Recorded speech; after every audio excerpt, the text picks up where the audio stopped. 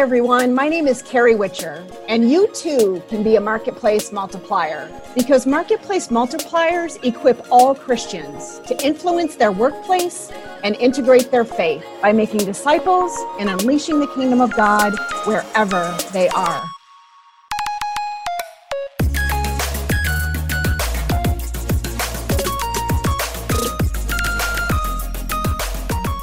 Welcome to another episode of the Marketplace Multipliers podcast. I'm Jeff Clark, and I serve as the Associate Head Basketball Coach at Indiana Wesleyan. Today, we're going to be joined by Pastor Michael Rogalski, the founding and lead pastor of Light Point Church in Waldorf, Maryland, and his vice chair, Earl McJett, who serves in the marketplace as a senior information analyst in a financial regulatory agency. We're going to be talking today about pastoring your church in a marketplace ministry and what it looks like to develop a chapter of Marketplace Multipliers. And Pastor, I want to start with you because there's been this movement in your church over time toward marketplace ministry. Could you just tell us the story briefly of how you got to this point? Man, awesome. And thanks for having us, Jeff. This is a joy to talk about this, and it is a passion of mine and of ours. And, we've just been praying and asking the Lord for years, how do we help make his last words our first priority? From the Great Commission to the Acts 1:8 mandate, how do we equip people to be his witnesses in the near places, the here places, the hard places, the far away places? And so marketplace ministry was a way for us to catalyze people to share the message of the gospel from the seats of the streets and wherever they find themselves. So we've been on this journey to help people discover their calling, live it out.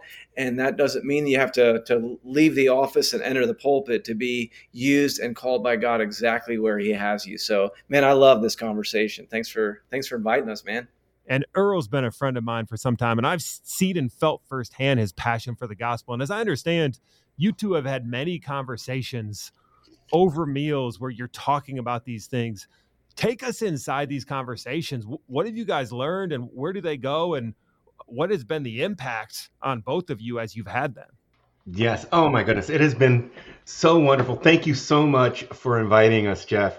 And yes, our meetings that we have had over our meals to talk about marketplace multipliers and how we can catalyze this movement in our congregation and in the community has been a really wonderful experience that we've had, a wonderful journey that we've walked together.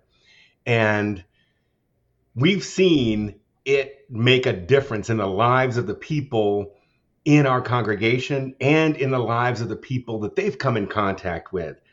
So yes, we've started with Pastor Michael's vision and moved forward with that. And it has been just an exciting experience at Life Point Church.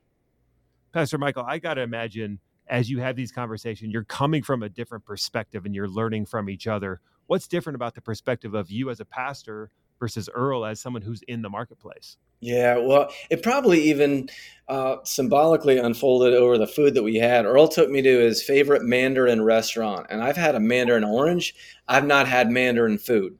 And so he was like, here's the spices, here's what it looks like. And so that served as a figurative analogy of what it's like to work in the marketplace and to live the gospel in the marketplace. So I had a learning curve for me to learn, okay, what does it look like to go to an office building and to share your faith in that kind of a way? And so we went on this journey together. Okay, how do we equip people? How do we come alongside people to do that? Because in some places, especially where we are on the rim of Metro DC, a lot of government, we've got a lot of educators, that sharing your faith is not the same way that I share my faith from the pulpit. And so we had to go on a journey to figure out what is some curriculum, some resources that we can equip people to live their lives on purpose, for a purpose, for the glory of God. And so we went to a conference together, discovered some curriculum. Earl's been trained, and he's been actually training people in our congregation through seminars and small groups and Zoom meetings about really helping people live out their calling. And so I just come along and champion, cheer it on. We put messages out there and commissioning services as well. But yeah, we've really tried to go from okay, why is this important to really how do we do it? And I know there's a difference between being excited and having a vision to actually pastoring a congregation towards something. And it's so obvious the way your congregation lives this out. So what have you learned about pastoring a whole body to embody something that you believe in? Yeah, well, I mean, the body of Christ, there's all these different parts of it. And there are people that, are, whether it's a civil engineer or a custodial engineer, they've got a language at their workplace that people will hear the message of Jesus or their testimony more than they might ever even walk into the doors of a church. And so for me, it's really been both humbling and inspiring at the same time to see that each person in the congregation has a sphere of influence that I may never be invited into, but Jesus is already there because they are.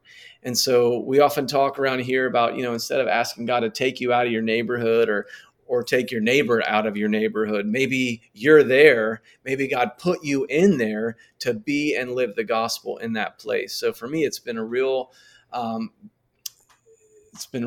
beautiful kind of picture to say, God's put you there on purpose. And here where we are on the rim of the, one of the most influential cities in the world, that literally people get deployed to the ends of the earth from here. So this is why this message is so important for our congregation.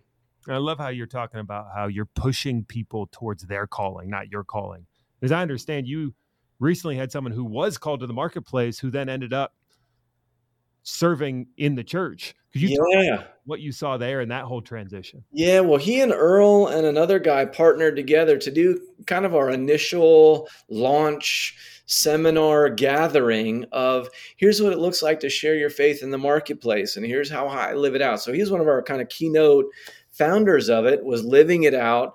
It was amazing to hear the way that God was working in that. And then just over a period of time, God shifted that to really become a true equipper. So he left the marketplace and he's now joined our staff full time as a assistant pastor. He's actually going to be ordained in the Wesleyan Church this year.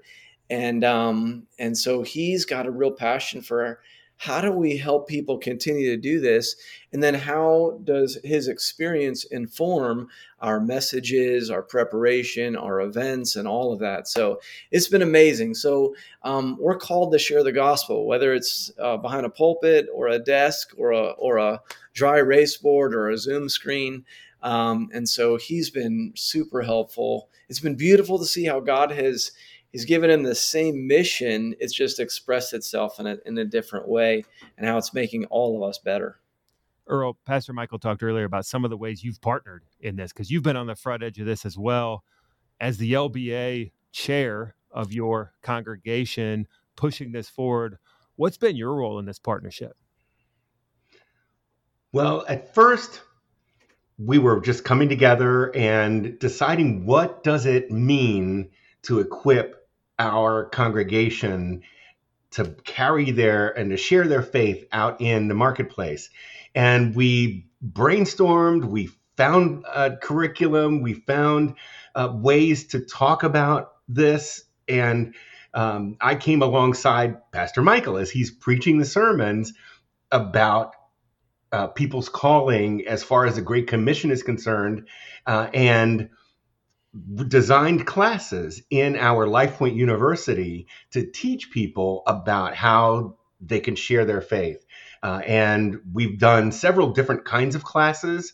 And in fact, we're starting another semester this evening to talk about how to share your faith through the power of prayer.